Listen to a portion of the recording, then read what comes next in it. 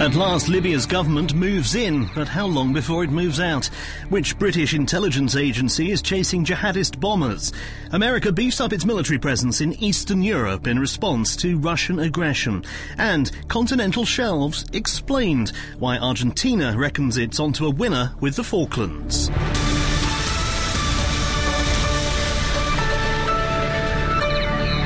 Hello there, I'm Tim Cooper.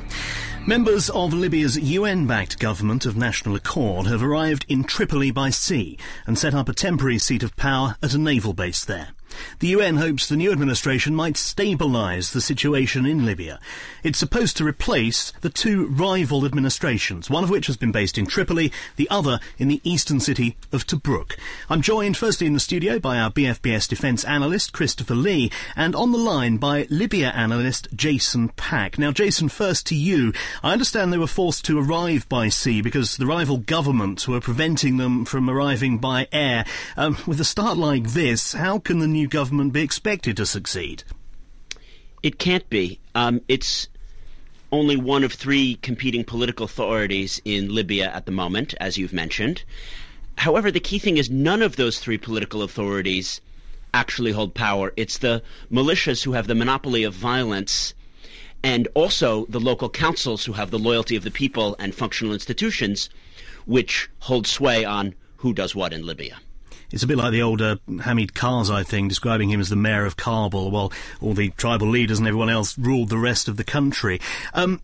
No, but it's not even that, because the GNA, or UN-backed unity government, won't even be mayors of Tripoli, or even of their naval base. So they just sat there waiting for something to happen? No. They're imposed by Western actors so that they can formally be legitimate on the international stage and hence request Western military support in the fight against ISIS. That's the end game. In other words, no one expects them to govern the country. They expect them to lodge a series of requests for training packages against Islamic State in Sirte and coastal areas, as well as help with migrant smuggling, as well as help getting some of the oil terminals under control. They exist to rubber stamp various international proposals for assistance and intervention, essentially. Yes, we've heard about these 1,000 troops potentially that Britain could send for training missions and so forth, but there's always been the caveat that the two rival administrations would have to form one, agree with each other, then we could go in. This, you're saying, Jason, replaces that need because they can act as a puppet, if you like, to put those measures in place. Yes, or to call for assistance, and then it won't be seen as an intervention. I think what's key and what's misunderstood is we've been forcing a top-down project, i.e., let's have some political leaders in a room, have them hash out their differences, and sign a piece of paper. That's this top-down and, I believe, flawed model. The bottom-up model is what needs to be adopted. Let's have stakeholders, militia leaders, and local council people and tribal leaders. Let's have them build from the ground up in their local communities some kind of modus vivendi or special operations room to fight ISIS. Why haven't they done this so far, though? I think that this has to do with bureaucracy. There is an idea, not only in the UK, but also here, that states are sovereign and that people, as soon as they're elected, represent a sovereign state, and he's the minister of such and such. If you want to talk about water rights, you've got to talk to the water minister. So that viewpoint has been applied to Libya. Oh, people are sitting in Tobruk and they are the legitimate government until we have such and such UN process, and now we have another legitimate government. That's not the way that makes any sense. I think that a more longer-term kind of British imperial model of the 19th century that would see some of these areas as terra nullius, meaning areas without sovereignty, would then be able to negotiate with layers which are not sovereign states and ministers and cabinets. That's the kind of incorrect way to look at what's going on in Libya. Christopher Lee. We've also got another aspect of this, and that is that in the recent past, it's almost been assumed that let's call them the great powers, like the United States, France, and the United Kingdom, with either imperial past, colonial responsibilities, whatever, but also their position as members of the Security Council, that can fix it. They can impose, they can put their own men in. Doesn't matter whether it's a proper way of doing it or not, but they can actually fix a problem. We have seen from the Maghreb round to Syria, let's say, that these great powers can no longer fix it. But if you can imagine a briefing in number 10 Downing Street, the morning briefing from the Prime Minister, up gets the man from the Foreign Office and he says, well, I have a list here, and he goes Syria, etc. And he gets to Libya, and now Libya, and the Prime Minister looks and nothing really is said, and they can pass on to the health service or sport or whatever they like. There is no fixtures that can be seen to be put in place because there is neither the political will to do so, nor the resources, and nor the know-how of what they're expected to do next. Fair analysis, Jason? I think that's essentially right. It's a hot potato in the U.S. This is because of the Benghazi as a political issue between the Republicans and the Democrats. So Obama backed off from 2012 rather than engaging in the nation-building and capacity-building assistance that we should have been doing. He didn't want to be seen to keeping Libya as an issue which the Republicans could attack Hillary about. So that's made us take a back seat. Here in the UK, it's slightly different. Cameron sees Libya as a legacy project, and he does want to be involved. And obviously the British have special forces on the ground now. They're training some Misratans. They're quite engaged. They have commercial interests. But is there the political will, at the level of, say, dealing with Ukraine or Syria? No. Libya is seen as a more minor issue. However, people do understand that if we begin to win more in Syria and Iraq against ISIS, the ISIS leadership will simply flee to Sirte. And that makes Libya an absolutely top-tier geopolitical and geostrategic issue. So I'd like to think that there are people who grasp that a hard look is going to need to be given at Libya. How can we make tough choices to work with unsavory actors, but unsavory actors who will help us against the Islamic State, rather than just, we lack the political will to do anything? Those unsavory actors will only help us, we call it. They'll only help as long as they're getting help, and it's working their way. What we're seeing still is this collection of different types with looking for sort of blood revenge, and who will eventually sort of not govern, but govern their local patch. And that's what we have. And, when you go back to the reason, for example, that the United Kingdom and France especially got involved in the first place, I reckon if you walked the panels of Whitehall today, you'd find a lot of the old and wise heads would say, what a pity we got rid of Gaddafi. OK, on that note, Christopher, we'll have to leave it. Jason Pack, the founder of LibyaAnalysis.com, thank you so much for joining us. Pleasure. Still to come on the programme, the Falklands. Is it getting scary once again?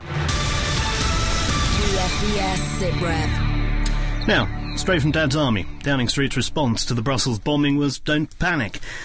What they didn't say was that counter-terrorism setup was double-checking every piece of information appearing on its screens. Christopher Lee, how do intelligence agencies in the UK hunt would-be bombers? OK, well, the first thing that there are probably at the moment let's take one of the agencies. The agents we have the obvious ones of MI6, MI5, GCHQ. We have the Joint Intelligence Organisation, the Joint Intelligence Committee. We have the Cabinet Secretary, who's running the Director General of Intelligence, Security and Resilience. The Foreign Secretary runs the MI6 and the Government Communications Headquarters. Home Secretary runs Security Service, and the Defence Secretary runs the Defence Intelligence Staff. They have at the moment, MI5 leading on this, they have 15 operational requirements, 15 of them. And the sort of list they will have ID or aliens. Mm-hmm. What do we know about that person? Well, they have biometric details that they have to have. What does he look like? What are his habits? And they have something else now, which I think is developing. They have something called ProInt, and that is protected intelligence. And they have people working on that. Now, protected intelligence would involve, say, you and I. Every time we put a credit card through, we have an intelligence exhaust, as they call it. And we have started something. We know which direction we're going. We know where we're buying things. Now, you take MI5 having to work on this, And MI5 at the moment has probably got just about 2,500 people, which would come under those things like ID, aliens, etc., behavioural patterns, deviations of normal duties. MI5's got, say, 2,500 people to watch. In MI5, although it's building, 2,200 people. Out of those operationally working on screens, working on the streets and gathering information, you've probably only got just over 600. Now, 600 have to have days off. They have to go to, school fetes. They have to, etc. They have got the most mammoth task, even cooperating with other people. The mammoth task of keeping track of the people that actually start off in those 15 operational requirements. A couple of points on that, Christopher. A small number of people, but we, the British intelligence services, appear to be doing a lot better than, say, the Belgians. I mean, from what you said there, it sounds like we have the same layers of bureaucracy as the Belgians have been incredibly criticised for in intelligence field there. But we obviously share better. But how are we doing so much better than others with those limited resources? Because we know what we're doing with the organisations that we've got. And we've also got certain advantages. We've got, hard to believe sometime, but we've got an immigration check. Looking at the immigration services, there is a connection there. We know how many people are coming in. But the problem is the wider diaspora, as it now is. I'll give you one example. The then head of Manningham Buller, the head of MI5, when we had the 2005 bombing in London, she had information book before her which said, we believe, we being the department, MI5, that some 100,000, more than 100,000 of British citizens supported the bombing. And I guess the difficulty, that's a staggering figure, but the difficulty extrapolating from that is they won't be the obvious people one would imagine would support the bombing, i.e. jihadists. There might be all sorts of other people involved in that who wouldn't normally appear on the radar that could thence go on. That's right. And you've also got another problem which nobody had understood, and this is the difficult one, and this is the huge one that involves now IS and recruiting, etc. We have in the United Kingdom, let's say, a third generation of immigrant at the moment. You take a young man who has been we're talking 18 to 35-year-olds, that's how they're bracketed, and he lives in a community which is largely Muslim. He has grandfather and father, and he looks at grandfather and he says this, hey, you are pleased to be here. You are grateful to be here in the United Kingdom because the United Kingdom gave you house room and etc. Now, I have education. I am third generation English, for example, and yet when I get on the tube, an office worker will look at me and think, is he carrying a waistcoat? I want to get my own identity. I want to say I am not English, even though the family's been here for 70 years. I'm a Q84 or whatever I am. And that is one of the biggest intelligence problems that facing certainly MI5 and the Metropolitan Police at the moment. Christopher, thank you for that. Let's move on to our next topic. The United States is to deploy an armoured brigade combat team to Eastern Europe next February in response to what it calls an increasingly aggressive Russia. This will bring the total US Army presence in Europe up to 3 brigades. Each armoured brigade will bring its own modern equipment. It will be stationed in Eastern Europe for some 9 months before being replaced. Meanwhile, the think tank Chatham House has published a new paper on the Russian threat. It says Russia has successfully transformed its military and communication capabilities over the past decade, and it's got the upper hand over the West in several key areas. A little earlier on, we spoke to Keir Giles, the paper's author. I asked him what he meant by the term the West when he said the West must do something.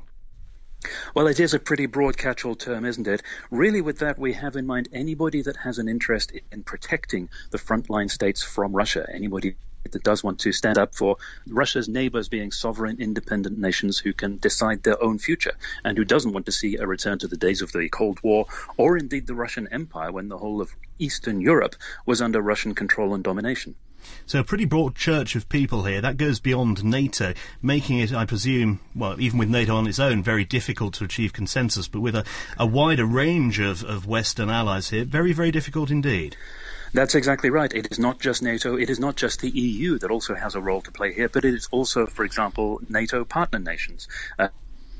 In the North states, for example, it is those states that are concerned about what Russia is doing and are looking for ways to prevent Russia from carrying out antisocial behavior in the future. In strictly military terms, what needs reinforcing here within the NATO-European orbit and more generally?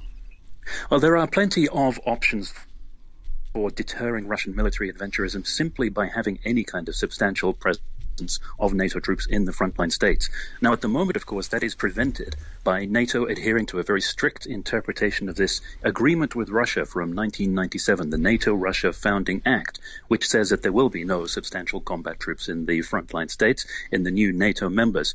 But, of course, that act described the security situation that pertained in Europe in 1997, and a lot of people think things have really moved on since then. It specifically says it's relevant for the foreseeable future. Russia's actions over the last 6 to 8 years, I think, undermine that agreement altogether, and it is time to look at a new way of dealing with Russia. Let's bring Christopher Lee in here. Tell me, Kim, when you look at Russia, we're now, I think, mentally thinking of it's Putin's Russia, because the circumstances seem to have changed since 1997. Is it the sort of thing you're proposing is really sort of Putin, isn't it? It's not just Russia. I know Russia's doing the business, but it's really sort of Putin's mindset. And so far, we have not gone up against Putin in any way. Ukraine's a perfect example. Syria, you say to Putin, you can't fix that with bombs, and Putin says, you just watch me. That's exactly right. Yes, so far President Putin has been encouraged by the responses from NATO, from the West in general, to think that he can get away with military adventurism. This is a bad precedent to set, and Syria in particular has just confirmed for them once again that seizing the initiative with a military intervention does get them good foreign policy results and strategic wins for very little downside. But the other part of your question as to whether this is a Putin problem or a Russia problem, that's a discussion we're confronted with quite often, and I am convinced that this is actually a long-term Russia problem. Certainly President Putin has a view of the world which is different from our own, but he's actually reflecting some very long-term and deeply held Russian convictions about the way the world works. So one of the key points that we argue in the report that was mentioned in your intro there, we're called Russia's New Tools for Confronting the West, is that it's actually just the last 25 years which are the exception to the norm in relations with Russia. The norm is confrontation because of this very Russian approach that their right is to domination of Eastern Europe and their defensive perimeter should extend across other people's territory. Yeah, there's another reality here, and that is that when we talk about, for example, NATO as in European members of NATO, a lot of them, of course, are members also of the EU. There's not a great deal they can do if they wanted, for example, to reinforce or change their NATO European orbit, because their policies don't allow it, their budgets don't allow it, and their political thinking won't actually commit. So we're really talking like this morning's news from America. Okay, you send an armoured brigade, and how long do you keep it there? And nobody else is going to be doing it, and therefore the Americans are basically saying, well, the Europeans, yet again, we've got to go there, and we've got to look after our own interests, and our interests are simply defined by the fact that the front line for America has to be Europe. Certainly there are a lot of self-inflicted injuries both within the NATO structure and in individual nations. NATO has, of course, proclaimed that it's taking the initiative in taking steps to deter Russia with the Very High Readiness Joint Task Force, the Readiness Action Plan, and so on. But these are really just drops in the ocean compared to what is required in order properly to deter Russia, as indeed is this new rotation of the U.S. Armored Brigade Combat Team. This is 4,500 men approximately, compared to the Russian snap exercises which involve over 100,000. So the scale is just beyond any possible comparison. And the amount of effort and expense that would need to go into properly deterring Russia is far beyond anything that NATO has as yet considered. Speaking to us a little earlier, Keir Giles from Chatham House. PFBS SITREP. Argentina is claiming that a new United Nations report on territorial rights supports its claim on the Falkland Islands. In a letter to the Times newspaper this morning, the man who commanded 3 Brigade in the 1982 war to recover the Falklands, Major General Julian Thompson, says government should take these claims seriously and so hopefully prevent another war. 2 guests on this, the first of which is Philip Steinberg, Professor of Political Geography at Durham University and Director of IBRU, the university's Centre for Borders Research. Philip, welcome. Firstly, briefly, what is this commission? Can you hear me? Can you very well, Philip? Thank you. Yes. Okay, excellent. Thank you. In the UN Commission on the Law of the Sea, states are given rights to exclusive economic zones out to 200 nautical miles, where they have exclusive rights to living and non-living resources. But then beyond 200 nautical miles, if certain geological, bathymetric, scientific conditions are met, states can also have exclusive rights to seabed minerals out typically to 350 nautical miles, sometimes less, sometimes more, depending on the science. So under the Law of the Sea, the Commission for the Limits of the Continental Shelf was established to assess scientific claims made by states as they seek to claim these areas of space for exclusive mineral rights. What happened here was that the CLC, back in 2009, both Britain and Argentina made scientific filings with the Commission. In 2012, the Commission established a subcommission just to begin to look at the science of this all. Is there really contiguity between the geological structure around the coastline of Argentina, the islands, the Falklands themselves, and the seabed between them all, and basically said, yes, the science that Argentina filed that said that there was this geologic contiguity was correct. So, in fact, the science has been provisionally verified. Philip, thank you for that explanation of it. Let's bring in Mike Summers now, who's chairman of the legislative, I knew I'd have trouble with that, Assembly of the Falkland Islands. Mike, good to speak to you again. What have Falkland Islanders made of this? Good morning. Well, initially there was some concern about the pronouncements from Buenos Aires, but of course, once you get behind this, you discover that the UN has made no pronouncement about the waters around the Falklands. It has no authority to make any pronouncements about sovereignty and sovereign rights around the Falklands. I think having got over the initial difficulties, people are more settled about what's actually been said. But it was a concern initially, wasn't it? When that news was sort of flashed, it did, promote a lot of worry in the Falklands.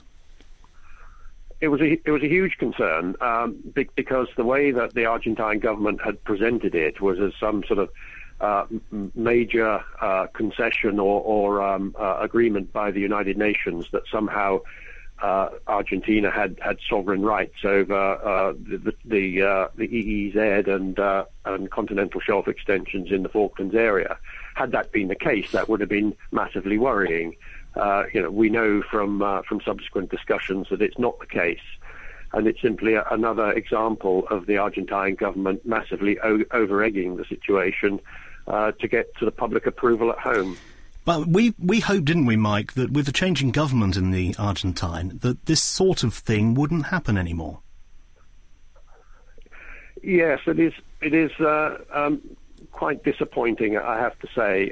From a Falklands perspective, we have seen no change yet in the Macri government from the previous Kirchner government. All the methods that the Kirchner government used to harass and intimidate the people of the Falklands are still in place. All the economic sanctions are still in place. And there's been no statement from the Argentine government that they're prepared to take a different approach to the Falklands and Falklands people. So it is disappointing. We've worked with the UK government to give them a bit of space and a bit of time to find themselves a different way forward, but so far nothing has been forthcoming. Let's return now to Philip Steinberg. Philip, from what Mike was saying there, speaking to us from the Falklands, this initial thought that Argentina's claims have been upheld isn't actually the case. It goes to illustrate the confusion surrounding these issues now, doesn't it? Yes, because we're used to looking at a map and seeing borders and assuming there's a zero-sum game that either one state has territory or another state doesn't. We think of borders as drawing the territories around nations. In this case, first of all, I should point out we're technically not talking about borders. We're talking about limits. It's the limits of a zone around which a state can make a claim. Of course, we're in this world of varied rights where the sea above the seabed under any system would be high seas. This is just about very specific mineral rights to the soil and subsoil beneath the ocean.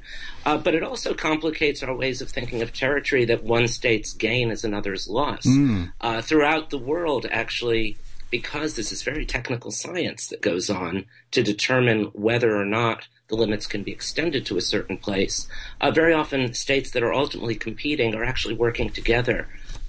Typically, in quite a few regions, actually, two states have made a joint submission saying, we've got the science. We know, for instance, let's say this example, that there is geological contiguity between the Falklands and the Argentine coast. So whatever ends up being decided about Falklands sovereignty in the end, the science will help both states and will help basically lead to an amicable solution.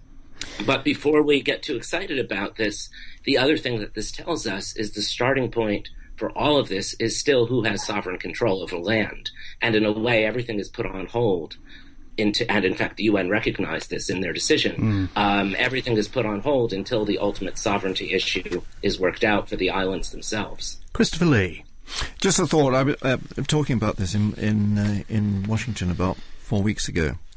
And I sort of surprised that the fellow I was talking to in the State Department said, because the United States could never support the British position on this, and would have to tacitly support perhaps the Argentinian position on this, and this has got a lot to do with the organisation of American states, etc. But there's another aspect. This morning in the Times of London, the guy that commanded 3 Brigade during the 82 conflict, Julian Thompson, Brigadier Julian Thompson, as he then was, said, let's not be scary, but let's also do what we didn't do in 80, 81 and the beginning of 82. Let us sort of note this. Let us make sure that there is a patrol, for example, a larger patrol of the Royal Navy in that part of the world, just to remind people that we're not going to be bowled over as we were before. Christopher, thank you. And also thank you to Philip Steinberg from Durham University and Mike Summers, of course, from the Falkland Islands. Finally on the programme, Christopher, you wanted to talk about Turkey and migrants. Well, a bit about Turkey, yeah. I mean, there are reports coming in, disturbing reports, that Turkish border guards have actually started shooting at and have shot dead migrants coming in, or trying to get in through the Turkish border. And this is a big dimension change. Before, 3 months ago, they were giving them a hand and giving them flowers and blankets and anything they needed. But this has changed, and Turkey is changing. There's a 25% youth unemployment in fertile parts of Turkey at the moment. And this has started to produce people who are fed up. We're back to this idea in the 1835-year-olds, but 25% is a huge unemployment figure, 1 in 4. And it's producing recruits to the Kurdish dissident groups, PPK and so forth, and also to ISIS. Now, when you've got that in a society that's got to control the migrants as well, then that's when you start to lose control of how you look after the basic things in your government. I'm guessing the shooting of these migrants on the border, if it's confirmed, will be hugely slammed down upon by groups who are watching the migrant situation, who have concern for their welfare. Do you know, I've heard people in London, in Migration Watch or connected with them, very respectable, saying perhaps the only way to teach the others not to come in the first place is to shoot at least at their boats. When you shoot at the boats, you shot at everybody else. Sad state of affairs, isn't it, Christopher? Thank you very much indeed for joining us today. That's all we have time for today. Don't forget you can download our podcast. Just search online for BFBS SitRep. Tell us what you think. You can tweet us at BFBS SitRep. We're back next week. Kate Chabot in the chair then, but for now, from me, Tim Cooper, goodbye.